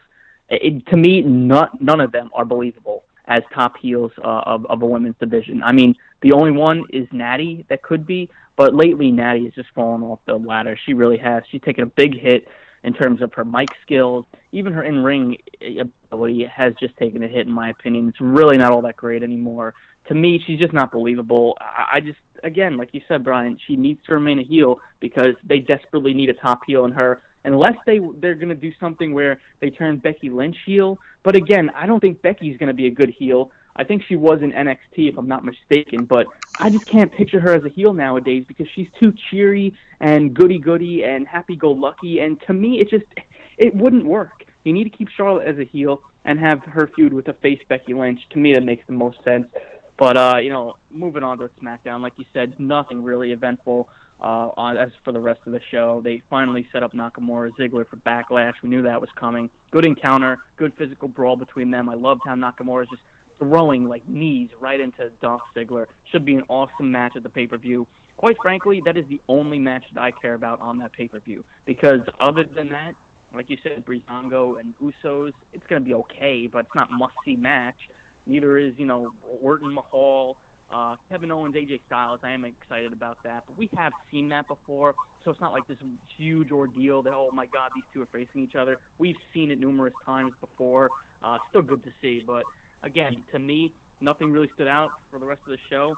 And as far as Backlash goes, nothing stands out to me on that pay-per-view either. So it just, I don't know. They got to get their shit together, and hopefully come the summer months, they have better feuds, better storylines, and hopefully from here on out, we see better shows. Now, the only brand right now that just continues to have a lot of success and put together great shows every single week has been NXT. And that was the same theme last night. A great show for the simple reason that it had a great main event match. Roderick Strong versus Hideo Itami for the number one contendership for the NXT title was a tremendous match. If you have not seen it, please go on the network and watch the match. Very good stuff, all right? If you're a long-time independent wrestling fan that watched the old days of Ring of Honor, that's what we saw last night, where you had Roderick Strong and Hideo Itami, who were long-time members of Ring of Honor. And of course, Nigel McGuinness was a part of Ring of Honor. He commentated the match. It was pretty crazy to see that last night. We had a nice little Ring of Honor reunion back in the good old days in like the 2007, 2008 time when those two guys were killing it in Ring of Honor. But very, very fun match. Itami winning, no shocker there. Again, if you guys read the spoilers, you knew that he won the match. But when I thought about Ryan, him winning the match didn't make all that sense to me for this reason why. I'm not saying that Tommy doesn't deserve the opportunity. He absolutely does. But the past couple of weeks, NXT has done their work and have done a very good job in highlighting this whole story about Roderick Strong. All right, the past 2 weeks, before last night's show, the past 2 weeks, they've done a two-part little show of how Roderick Strong came into the business and what his life's all about. All right, the first part, of course, is where he grew up. How, as a young kid, life was rough because his family had addiction problems. His dad had addiction to alcohol. His mom on drugs. And how tough it was to survive with those problems growing up in Tampa, Florida. And then part two, of course, is how he started in the business. His relationship with his fiance, now that he's a father. And when you watch those two pieces of him, you want to root for this guy. Like, yeah, I like Roderick Strong. Even though, yes, a fan like me, who I've been watching Roddy for a long time, am already a fan of him. And you're too, Ryan, but there are a lot of fans in NXT that don't know who Roderick Strong is. They don't watch Ring of Honor. They don't watch PWG. They don't watch the Independents. So there are still fans that watch NXT that are trying to get acclimated and they want to understand who Roderick Strong is. And NXT did a tremendous job in highlighting who Roderick Strong is. Tremendous work by them. Telling Roderick Strong's story. Great job. You're trying to get fans invested in Roderick Strong. So when you have that happening, wouldn't it make sense to give this guy an opportunity to fight for the championship to face Bobby Roode at TakeOver Chicago? When I thought about that, I was like, all right, that they're highlighting this guy every single week, but he's not the number one contender? A little bit confusing on my part. I mean, it's not a big deal, all right? I'm not going to sit here and say, oh my God, how could they not give this chance to Roderick Strong? Screw Hideo Itami. It should be Roderick Strong fighting Bobby Roode to take over Chicago. I'm not going to say that. Because Hideo Itami deserves this opportunity just as much as Roderick Strong. I mean, Hideo Itami has had a roller coaster of a run in NXT, all right? This guy, I thought about this today. This guy signed with NXT back in 2014. He signed with NXT way before Samoa Joe signed, way before Shinsuke Nakamura signed, way before Bobby Roode signed. This guy has been with the NXT brand for 3 years, but don't forget, he was out for over a year with that shoulder injury. He comes back, everything looks good, but then at a live event, he gets hurt again because Riddick Moss doesn't know how to properly hit a power slam. So with that injury happening, he's had a couple more months. He's finally back. And whenever we watch Hideo Itami, we always got to, be worried about this guy because he's had some injury problems. And we just don't know what's going to happen next. Hopefully this time around he can stay healthy because we all know when he's healthy, he is an absolute stud. And he showcased that last night. In this match with Strong, he showed how damn good he really is. And I cannot wait for his match with Bobby Roode. It's going to be very freaking good. Do I think he's going to beat Bobby Roode?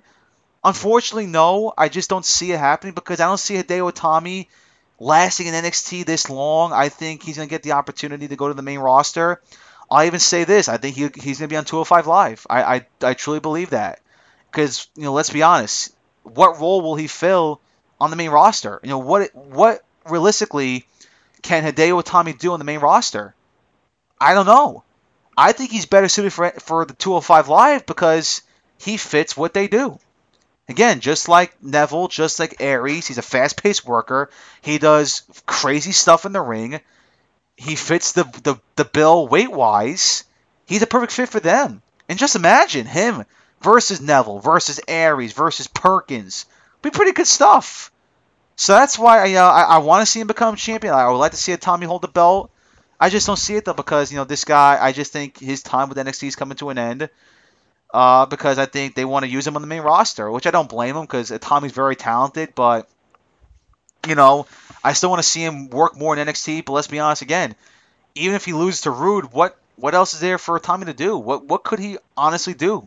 I'm not sure. I really don't know. So, again, if you didn't check the match out last night, please do. Check out the entire episode. It was very, very good. Roderick Strong, Hideo Itami, outstanding chemistry, told a very good story in that match. Both these guys deserve the opportunity to fight for the championship. Only one was going to win, though. It was Itami.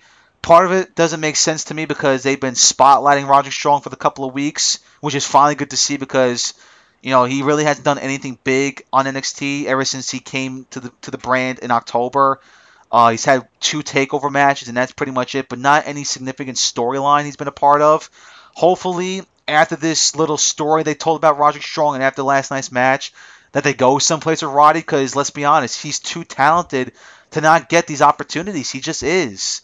Now, yes, his charisma, his microphone skills are very underwhelming, and that was my concern from the very beginning with Roddy. We talked about this on the show when he signed, that, alright, that's great, he's with NXT, but how is he going to fare with the brand when his microphone skills aren't the greatest, and he doesn't really have that great amount of charisma? And that is still the concern with Roderick Strong. His in-ring work, let's be honest, he's one of the very best when it comes to in-ring work. He is one of the best. He's so smooth. The guy's safe in the ring. He just knows how to kill a match, in-ring wise. But in terms of charisma, in terms of microphone skills, in terms of character, there's still work needed to be done for Roderick Strong. So let's see what happens after last night, where he's going to go from this. Again, it's still confusing to me that he didn't win this match after the past couple of weeks that they've been spotlighting this guy. But again, I'm not going to sit here and bash the fact that he didn't win because Hideo Itami deserves it much as him. He does. He deserves this opportunity. So again, awesome match. Congratulations, Hideo Itami. Well deserved. Great opportunity for him to fight for the championship. We'll see what happens with that match, and we'll see where Roderick Strong goes from here because I'm interested now. I want to see what they do with this guy. They're telling his story. Utilize this guy the right way. We'll see what happens with him in the next coming weeks, and we'll see what happens next week as Itami and Rude get set for their big match at TakeOver Chicago. Yeah, I mean, it's a good point. I really didn't think of it in that aspect because, the spoilers have been out for a while now, and we've known that Hideo Itami was going to be, the number one contender for Bobby Roode's championship. So we knew this. I mean, we knew this match was happening. So, obviously going into last night's episode, you knew who was going to be the winner. But yeah, I mean, when you think about it, what they've been doing with Roderick Strong and spotlighting his life and having all these awesome videos, showing everybody what, this guy came from and what his life's been like, it just made sense for him to win and for him to be the number one contender here. I mean, the way they've been spotlighting him, it seems like they're building him up as if, the NXT Championship is his glory. This is his moment. This is where he should be. This is what he needs to do. This is what he needs to accomplish. I mean, it almost seems like this is a hype. This is video packages leading up to a big-time match for this guy, but it's not. And it's a little weird. It's a little confusing, like you said.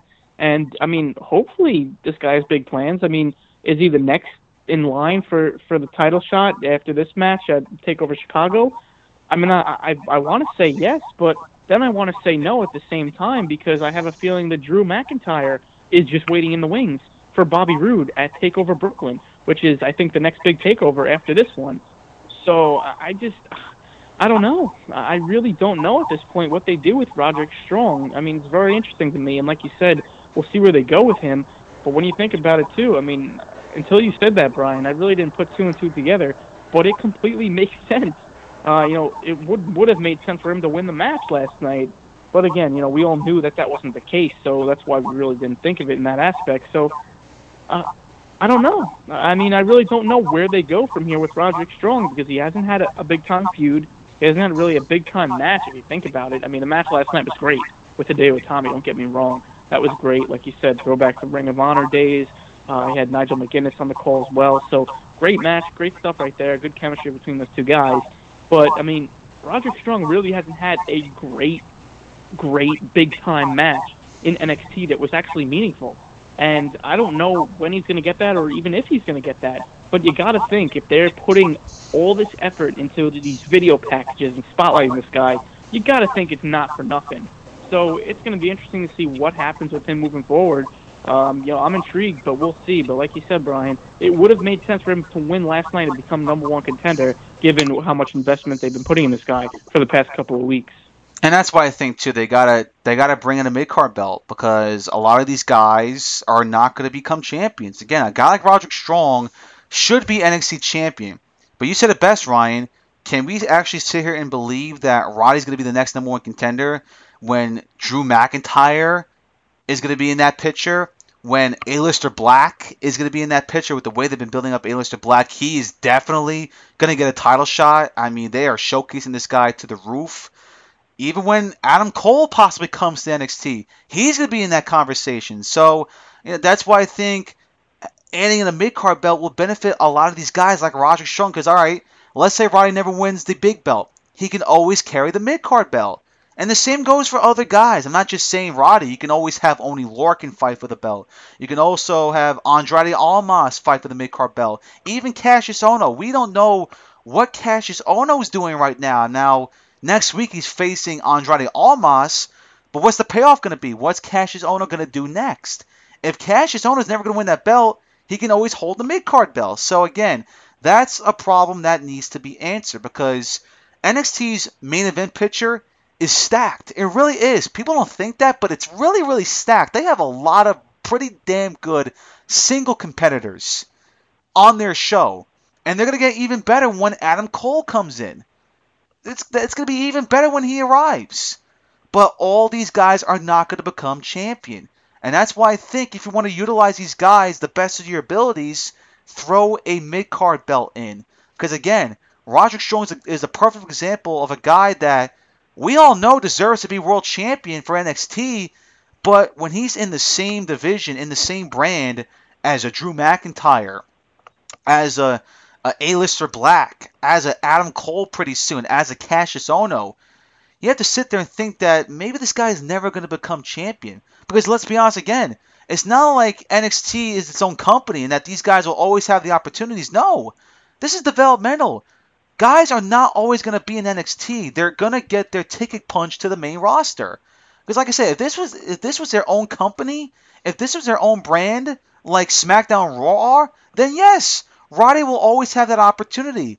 But that's not the case with NXT because these guys are going to get the main roster call up.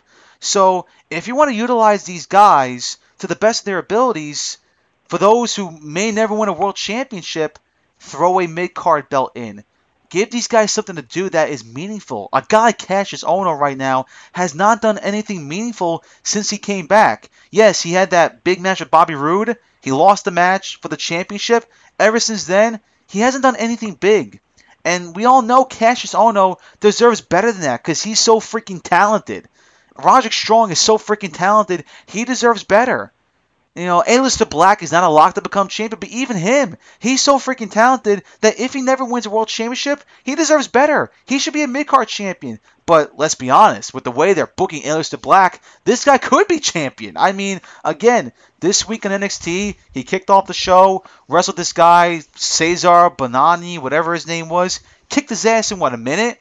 And I gotta say, man, that Black Mass finisher, that spinning kick to the face, my goodness. I mean, I know Rich Swann has used that move on the 205 Live show, but A-Lister Black hits his with so much force, so much power, that when he hit that last night, holy crap. And they're booking this guy very, very strongly, where you have to believe that A-Lister Black could be a world champion in NXT. You can believe that. He's been booked very, very strongly. But again, it's also tough to believe that when there's so many other talented guys in the brand that could also be in that same picture. Because I still believe to this day that Drew McIntyre is going to be the one to beat Bobby Roode. I don't think it's going to be Adam Cole. It's not going to be Roderick Strong. I just don't believe it's going to be Roderick Strong. Not going to be Hideo Itami. Not going to be Cassius Ohno. A-Lister Black, possibly. But Drew McIntyre has the better chance because McIntyre is a made name. The people know who he is. And I just think right now he's the right guy to beat Bobby Roode. He just is. Where A-Lister Black is still trying to get his feet wet. He's still trying to win the fans over. It's going on slowly. The fans are slowly trying to get acclimated with A-Lister Black, but it's going to take a while. Where Drew McIntyre is an already made name.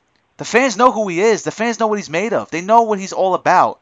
He's more believable in taking that belt off of Bobby Roode first than A-Lister Black is. Because it's going to take a long time until A-Lister Black gets that opportunity, which is fine. So again, we'll see what happens. Again, last night was a great match between Strong and Itami. But guys like those guys, guys that we just have a feeling that they're never going to win the World Championship, that's where Triple H has to add a mid-card belt because at least it would give those guys something to do meaningful. Again, Ono, Strong, guys that may never win the World Championship would benefit greatly from holding a mid-card belt. They would. People may not think that. It would. Again, even going back to the older days. You know how much benefits Tyler Breeze would have gotten if he was a mid-card champion? Ty Dillinger if he was a mid-card champion? Even a No Way Jose as a mid-card champion? Those guys would benefit greatly if they had a mid-card belt around their waist. But for some reason, Triple H has not gone that route yet. I still think he has to go that route. He may have no choice. But right now, it looks like they're nowhere close to introducing another belt for this brand, and that's a problem. Because, again, a lot of these guys are not going to win this belt, all right? They're not going to win the World Championship. A lot of these guys are not going to win. And I think if they're not going to win that belt, the best they can do is to hold a mid-card belt. And that's not a problem. That's a good solution to have. Let them be a champion of some sort. So, again, great episode last night. The TakeOver Chicago card looks very, very fascinating. Right now, 4 matches are locked in. 4 of them title matches. Rude versus Itami for the World Championship should be awesome. Triple threat match, of course, between Asuka, Nikki Cross, and Ruby Riott. No Ember Moon, unfortunately, because she's hurt. That should be a fun match. Ladder match with the tag team titles. between Authors of Pain and DIY. That's going to be an awesome match. And how about this? The United Kingdom Championship is also going to be on the line. Cannot wait for this. Tyler Bate versus Pete Dunne. That, to me, could be match of the night. If they give those two guys enough time, they will steal the show. I'm telling you that right now. Pete Dunne and Tyler Bate have chemistry. If you did not see their match in the UK Finals that crowned the UK Championship for the WWE, highly advise you to check that match out. It was outstanding. And this match could also be pretty big.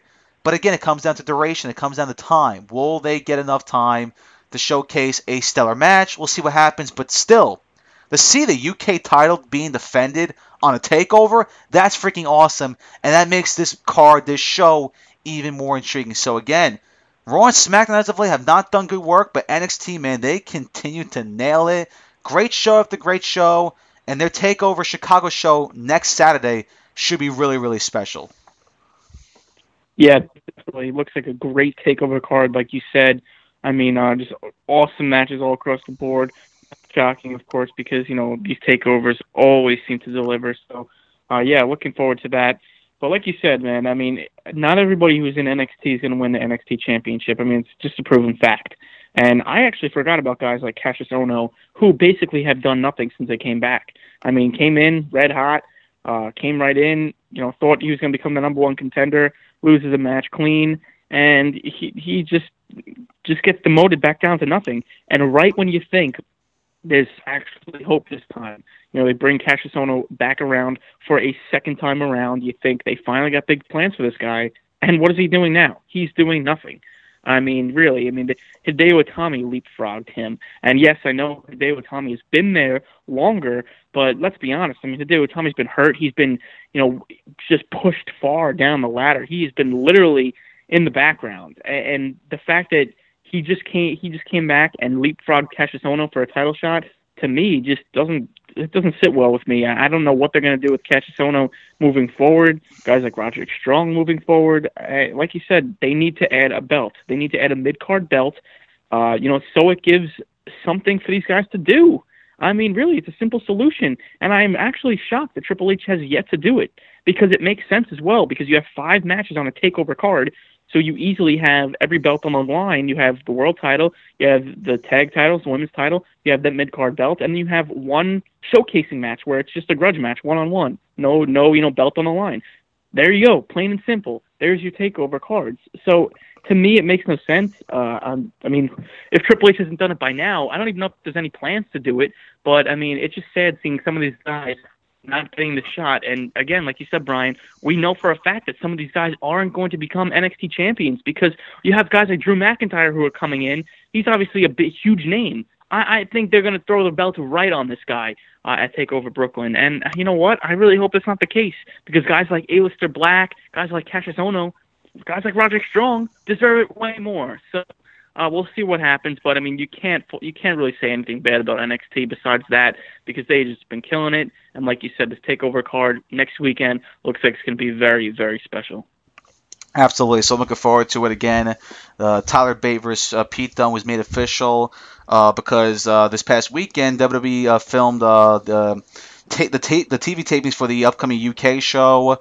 I've made my point about this before. I'm not all that interested in this UK show for the simple reason that I just think guys like Pete Dunne and Trent Seven and Tyler Bate and Mark Andrews could be utilized in better situations than on their own show. I'd rather see Pete Dunne go to NXT and challenge for the NXT Championship than to be on his own show. Mark Andrews, the way he wrestles, would be perfect for 205 Live. He really could. He's that good. Trent Seven and Tyler Bate, they're a very good tag team. Mustache Mountain, one of the best tag teams in the world today. I would love to see those two guys on NXT fighting for the tag team belts. And let's be honest, NXT could use Mustache Mountain with the way their tag team division has gone. There's no depth there. It's Authors of Pain, it's DIY, and it's Heavy Machinery, and that's it. They're rolling out other tag teams like Tino Sabatelli and Riddick Moss. The Ely brothers are a part of this division as well, but they're just not good enough. And I definitely think if you add a Mustache Mountain to the tag team title scene, it will be intriguing. And again, when you look at this UK show, what's the big payoff? What are these guys going to be realistically doing? If it's just going to be like 205 Live, then it's just not going to be that good to me because I know these guys deserve a whole lot better. Pete Dunne is so freaking talented that him on his own show is holding him back from doing other great things. Like I said, who wouldn't want to see Pete Dunne go to NXT and face a Bobby Roode, and face a A-lister Black, face Drew McIntyre for the NXT Championship? I want to see that. Who wouldn't want to see Mustache Mountain chase the tag team belts? Who wouldn't want to see Mark Andrews be a part of the Cruiserweight division? Those places are where these guys should be, not on their own show. And let's be honest, there's just not enough talent to hold a UK show every single week. I mean, the recent TV tapings, they had to bring in some of the 205 Live roster members. I read that, TJ Perkins was there, Rich Swann was there, Tony Nese was there. They're not United Kingdom wrestlers. That just shows you how thin the roster is. Now, yes, they have Wolfgang, they have Joseph Connors, they have James Drake, they have Jordan Devlin, which is fine. But they're going to have to add more talent if they want to go with the show every single week. And that's why I think a couple of days ago, they held tryouts. WWE did for UK talents. Guys like BT Gunn were there, Martin Kirby, Chris Brooks, Travis Banks, Jaron Simmons. Some big names from the UK took part in the tryouts. So that probably tells us that those specific talents are going to be a part of this UK show, which is fine, I guess. But again, I'm just not a fan of it because a lot of these guys that are going to be part of the show deserve better, especially Pete Dunne. All right, I'm a big supporter of Pete Dunne. I think this guy is going to be the future of wrestling. He's that freaking good. He's so good in the ring. He's so good on the microphone. His Bruiserweight character is outstanding. Him stuck on the UK show, just fighting for the UK title, that's not good enough. This guy deserves to do so much better than that. And the same goes for other guys. Mustache Mountain is a great tag team. Would love to see those two guys fight for the NXT tag team titles one day. Let's go even further. To fight for the Raw tag team titles. To fight for the SmackDown tag team titles. Mark Andrews should be fighting for the Cruiserweight title. Not stuck on his own show. Not a fan of it. Again, let's see. Maybe I'll be surprised because we found out that Jim Ross and Nigel McGuinness are going to be the commentators for the show. That's awesome. JR and Nigel together, that's pretty freaking sick. But even with those two guys commentating the show, I'm still not going to be all that interested because I know in the very end, these talents that are going to be part of this show deserve a whole lot better. But we'll see what happens. I'm not sure when the first show will be broadcasted. I suppose by June or July, we're going to see the UK show aired on the WWE Network. And I'm hoping it's good. I'm hoping it's very good. But I know in the very end, when you look at talents like Pete Dunne, Tyler Bate, Mark Andrews, Trent Seven, even a Wolfgang and a Joseph Connors, those guys deserve better. They're better than to have their own show. Those guys should be fighting for big titles on Raw, on SmackDown, and especially NXT. These guys should be in NXT, not have their own show. Pete Dunne should be fighting for NXT Championship, not for a UK title. It just doesn't make that sense to me. So again, they filmed the UK show this past weekend. We'll see what happens. I read some of the spoilers. I don't remember it, so it should be okay, I guess. With Jim Ross and Nigel McGuinness commentating, it should be fun. But in the very end, these guys, these talents, deserve a whole lot better than to be stuck on their own show because Pete Dunne fighting for a UK title, that's holding him back for him to do other big things like fight for the NXT Championship. That's just me. That's my personal opinion. Others may disagree. Others may think this is great for the UK talents. And all right, maybe. But again, there are a lot of talents that are going to be on that show weekly that deserve to do other great stuff, like wrestle in NXT. And that's not going to happen, it looks like. And that's a shame. That is a damn shame because a lot of these guys deserve a lot better than to be stuck on their own show. But again, maybe I'm wrong. Maybe the show is very, very good, but we won't know for sure until the show finally airs on the WWE Network. Yeah, I mean, they started filming for this, and it's very confusing to me. I mean, really is. They started filming for the show. How much did they?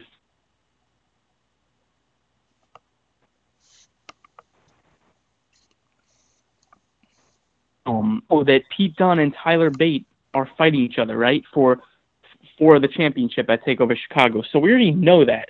So what did they tape? Like, why would we watch that later on in the next coming months when we already know that this match is going down? And, just say this airs in July, right?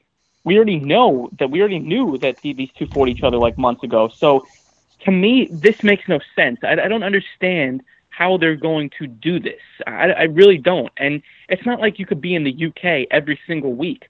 It's not like Triple H can go there every single week. He can't go there, I guess it's going to be like Full Sail, how they do NXT tapings. Every, couple of months or every couple of weeks, they go back and do more tapings. But man, what a giant headache for guys like Triple H who literally have to worry about running things for NXT at Full Sail, running things for the regular WWE main roster, and then he's got to go to the UK every now and then just for this. I mean, to me, it's ridiculous. It really is ridiculous.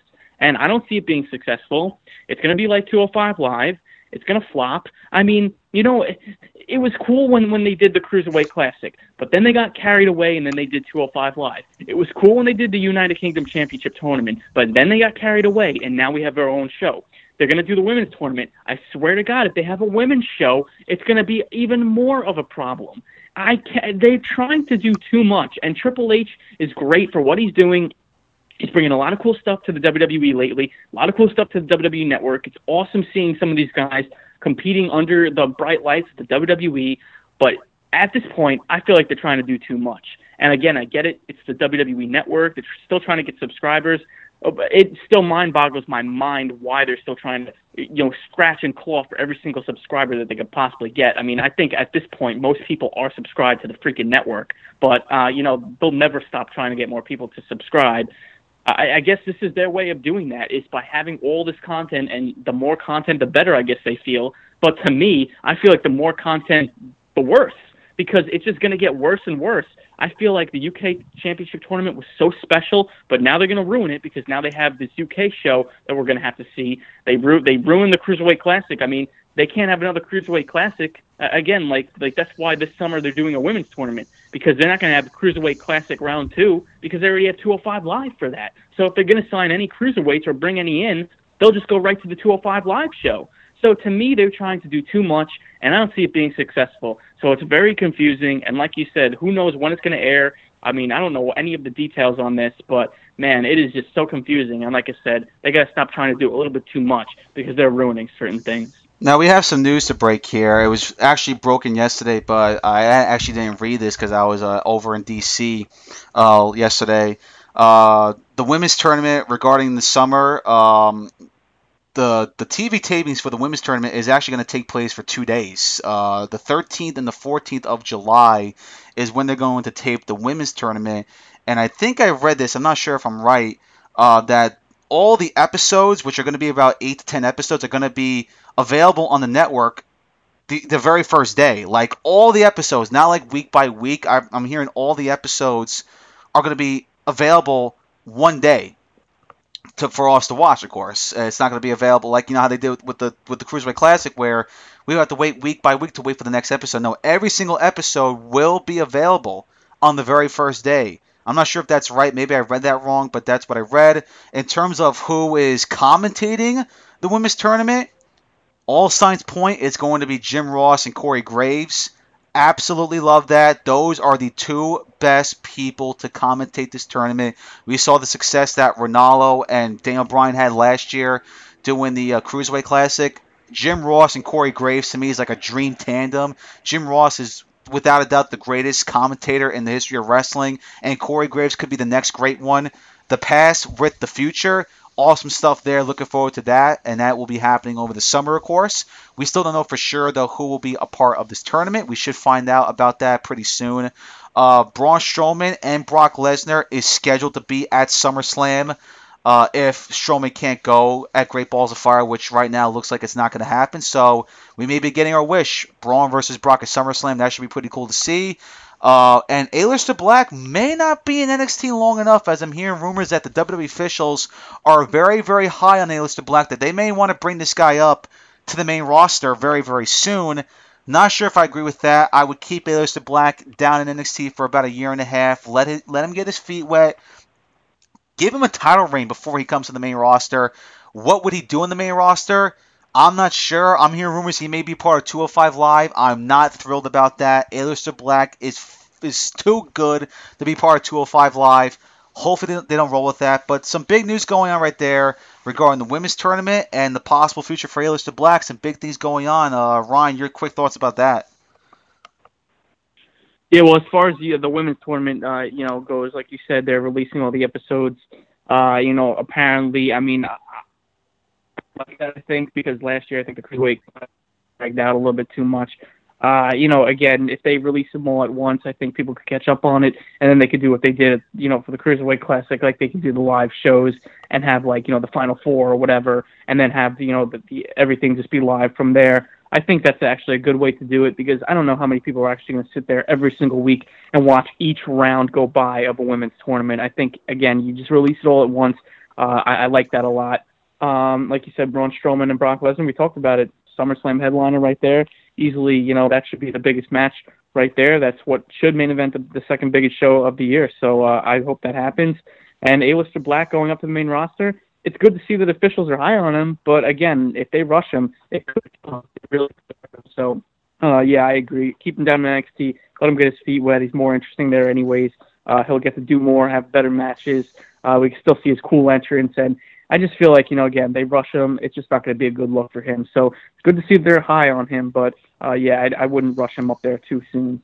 They're also pretty high too on Roderick Strong. We've known about that. They think that this whole little vignette thing they did with him about his story will be some good things ahead for Roderick Strong. So that's good to hear. So yeah, there's a lot of stuff going on within the WWE about the future. I'm excited about Jim Ross and Corey Graves hosting this tournament. Those two guys are going to be great for them.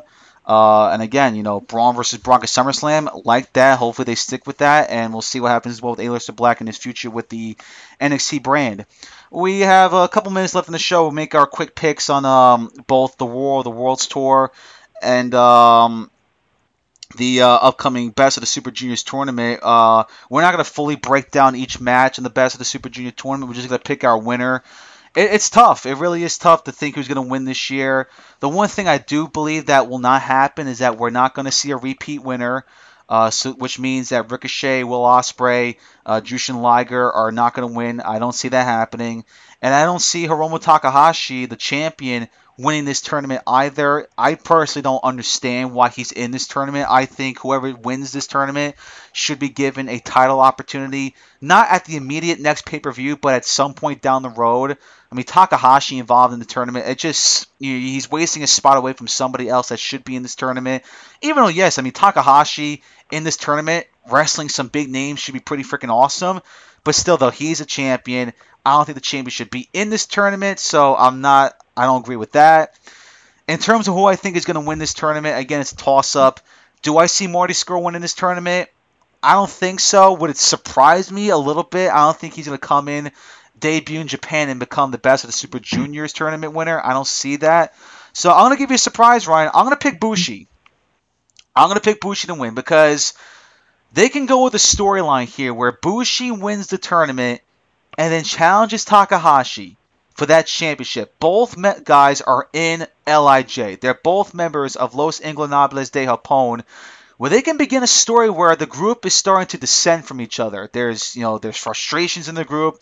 They're not getting along with each other.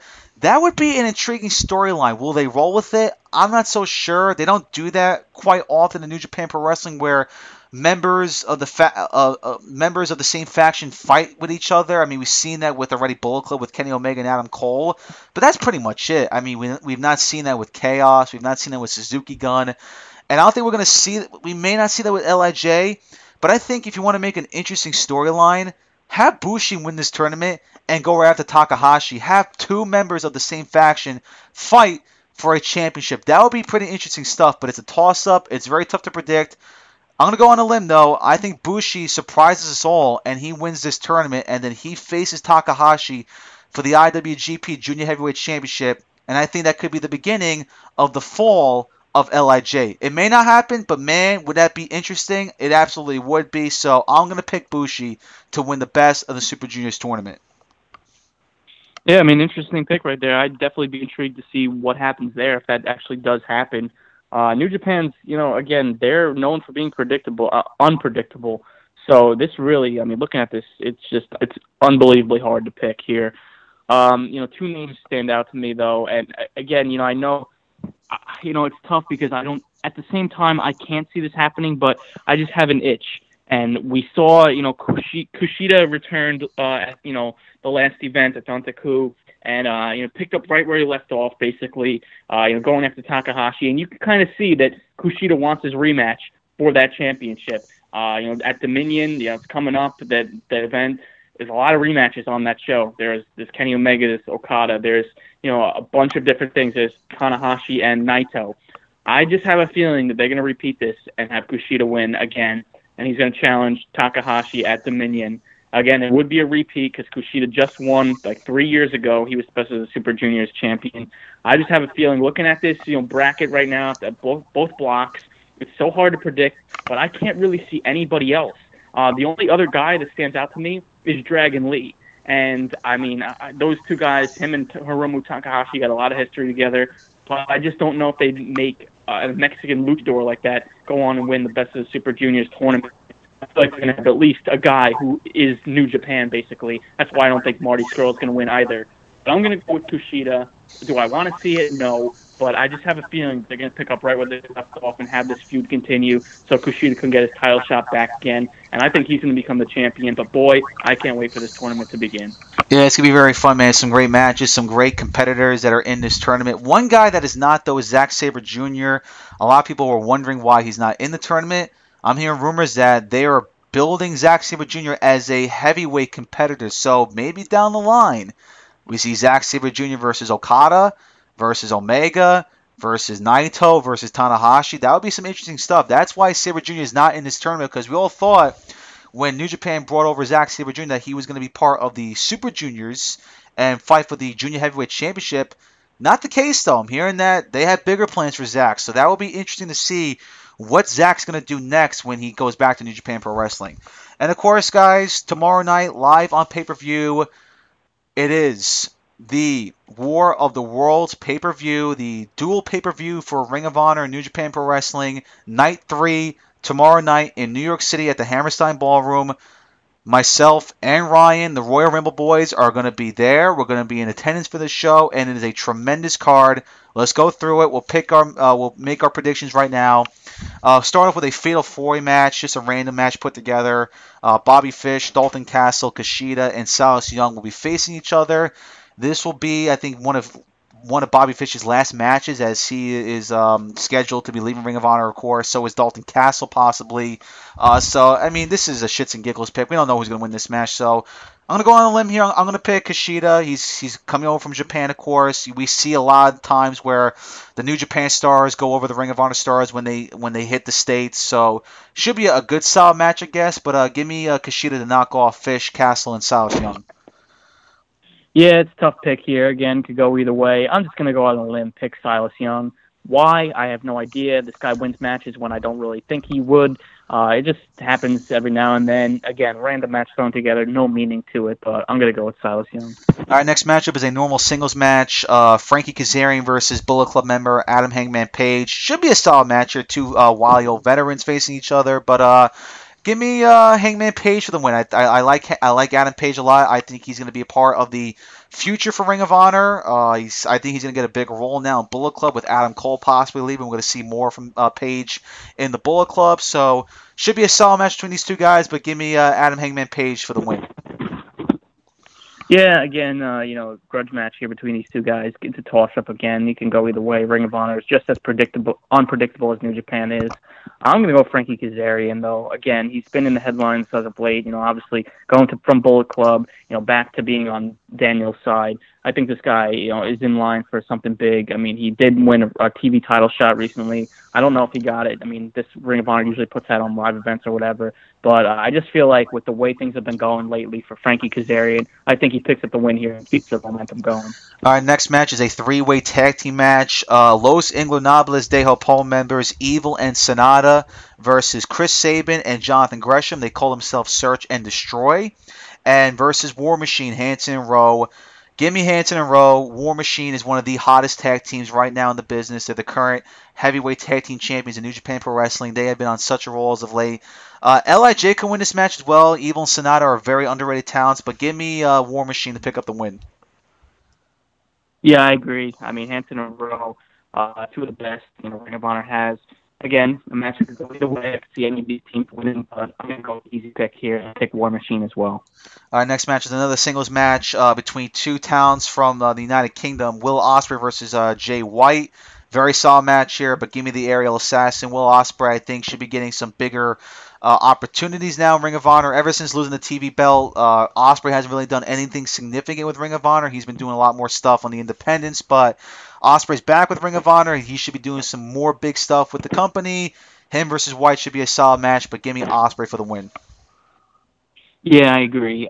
It's awesome to see Jay White getting a big time match like this. Definitely deserves it, but got to go with the aerial assassin Will Ospreay. Like you said, more bigger things have to be coming his way in Ring of Honor. So I think he picks up the win in an awesome match. All right, first title match, 6-man tag team match for the Ring of Honor 6-man tag team titles. The current champions, Bully Ray and the Briscoes, will defend the belts against Chaos members Hiroki Goto and Roppongi Vice. Easy pick here. Give me Bully Ray and the Briscoes. Again, Chaos is a New Japan faction. I don't see them holding Ring of Honor titles. They'll probably be fighting for the 6-man tag team belts in New Japan. They have a better shot winning those belts than the Ring of Honor belts. So give me Bully Ray and the Briscoes to retain. Yeah, I think so as well. Again, Hiroki Goto and Roppongi Vice are not bringing the Ring of Honor 6 tag team titles back to New Japan Pro Wrestling. It's just not going to happen. I think it's going to be a good match, but I think Bully Ray and the Briscoes retain. Next matchup is for the Ring of Honor World Tag Team titles, and this is my pick for match of the night. The Young Bucks, the current champions, will defend their belts against LIJ members Tetsuya Naito and Bushi. I'm interested in this match. I am very curious to see the interaction between the Bucks and Naito. That is going to be something interesting. It's going to be something pretty cool. I don't think the Bucks and Naito have ever gone into the ring together. If they have, maybe some big 10-man tag team match, but this is a normal tag team match. It's for the tag team belts. This is going to be a fun one, but easy pick here. The Bucks retain. They just got the belts back from the Hardy Boys. They're not dropping these belts anytime soon. But this is my pick for match of the night. I really believe this is going to be a stellar matchup. Give me the Bucks to beat Naito and Bushi. Yes, looking forward to the most as well because, like you said, I mean, we really haven't seen an interaction between Naito and the Bucks. I don't think they ever have, to be quite honest with you. The Bucks, they're in New Japan every now and then, big time shows, so they never really got a chance to be in the ring and interact together. So that's a must see right there.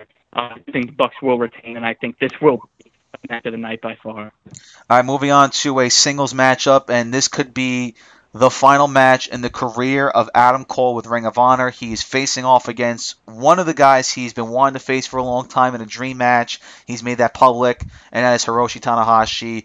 Maybe an emotional moment because, I think Adam Cole is going to win number one. I think he's going to beat Tanahashi. I think that's the right way to go. I mean, Cole's last match of Ring of Honor should be a win, not a loss. That would not be right to Cole.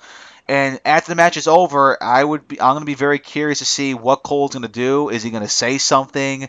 Is he going to thank the fans for the incredible run he had in Ring of Honor? I'm not sure what's going to happen, but it's going to be emotional because we all know the time is coming to an end for Adam Cole in Ring of Honor. His days are coming to an end. He knows that he has a new challenge waiting for him, so I'm looking forward to seeing what's going to happen after the match. I'm looking forward to the match itself. Tanahashi versus Cole should be very, very fun, but when that match is over, I'm interested to see what Cole's going to say, what he's going to do. Something has to happen. They're going to have to write this guy off some way. But should be a fun match, but give me Adam Cole to win in what will probably be his final match in Ring of Honor. Yeah, if Adam Cole was facing New Japan guy, he was facing a Ring of Honor guy, I would say that, put that talent over. But the fact that he's facing Hiroshi Tanahashi, I think he's got to go out on top with a win. Again, it's the right way to go out of Ring of Honor. And I am interested to see what happens. I mean, again, it's going to be interesting to see if he does get on the mic. Because like you said, Brian, you can't just write him off. I mean, you can just, disappear and never show up again. So this is probably his last pay-per-view. It'll be interesting to see what happens post-match. But if it's not the main event, I have a tough time seeing anything happen as a result. So maybe on a live event or a Ring of Honor TV taping or something, maybe he says his goodbyes. But be interesting to see what happens. But I do think he picks up the win in his last match. All right, All right, 2 more matches to go. Ring of Honor television title on the line. Marty Scurll versus the returning Matt Sydal. I'm not sure the last time Sydal actually wrestled in Ring of Honor. It's been quite a while. Sydal's been doing a lot more stuff now in PWG, and he, of course, recently signed with TNA. But he is back facing Marty Scurll for the Ring of Honor Television Championship. Easy pick here. Give me Marty Scurll for the win. Again, I just think Marty Scurll is going to be the champion for a long time. He's been on such a roll as of late in Ring of Honor as a champion. He just continues to win and win and win. Why stop that? Doesn't make no sense. Don't stop it. Keep it going with this guy. I'm not sure who will beat Scurll for the belt. I will be interested to see when he's going to lose that belt. But to me, it's not going to be against Matt Sydal. So give me Marty Scurll for the win.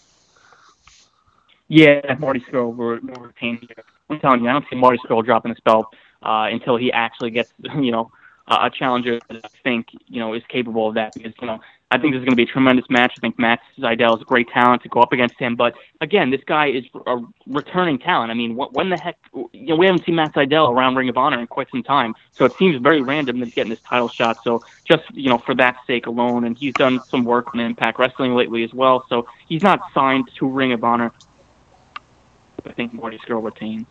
And finally, in the main event for the Ring of Honor World Championship, it is a triple threat match. The current champion, Christopher Daniels, will defend the belt against both Cody Rhodes and Jay Lethal. I want to pick Cody. I really, really want to pick Cody, but I think if he does become Ring of Honor champion, he's going to do it in a singles match with Christopher Daniels, not in a triple threat match. So give me Daniels to win this match. And don't forget, Daniels has been champion now for a good couple of months. I think he's going to get a longer reign than what we think he could. But Jay Lethal, to me, will not be champion. I think Jay Lethal's had his days as champion. I think he's never going to win that belt again.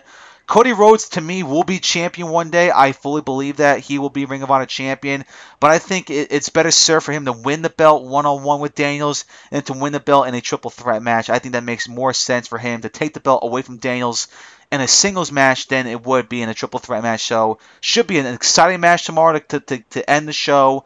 But to me, Christopher Daniels retains, but at some point in the future, I do believe Cody Rhodes will be Ring of Honor World Champion. Not right now, though. Daniels retains and is still the champion after tomorrow.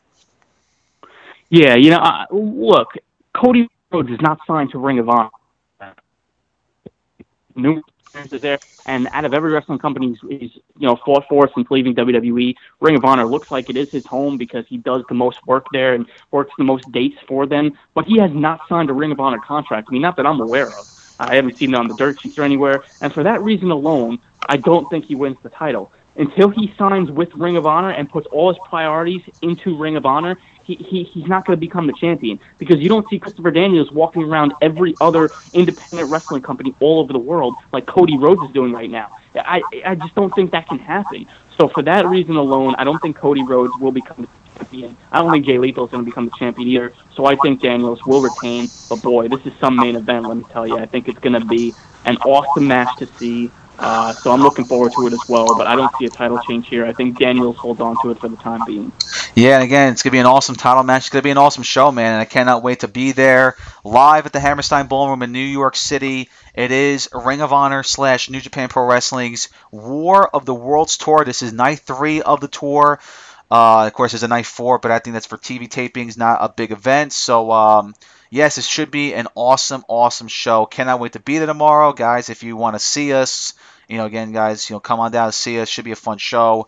And again, should be some good stuff tomorrow night. Also this weekend, Saturday, CZW, Combat Zone Wrestling has a big show going on.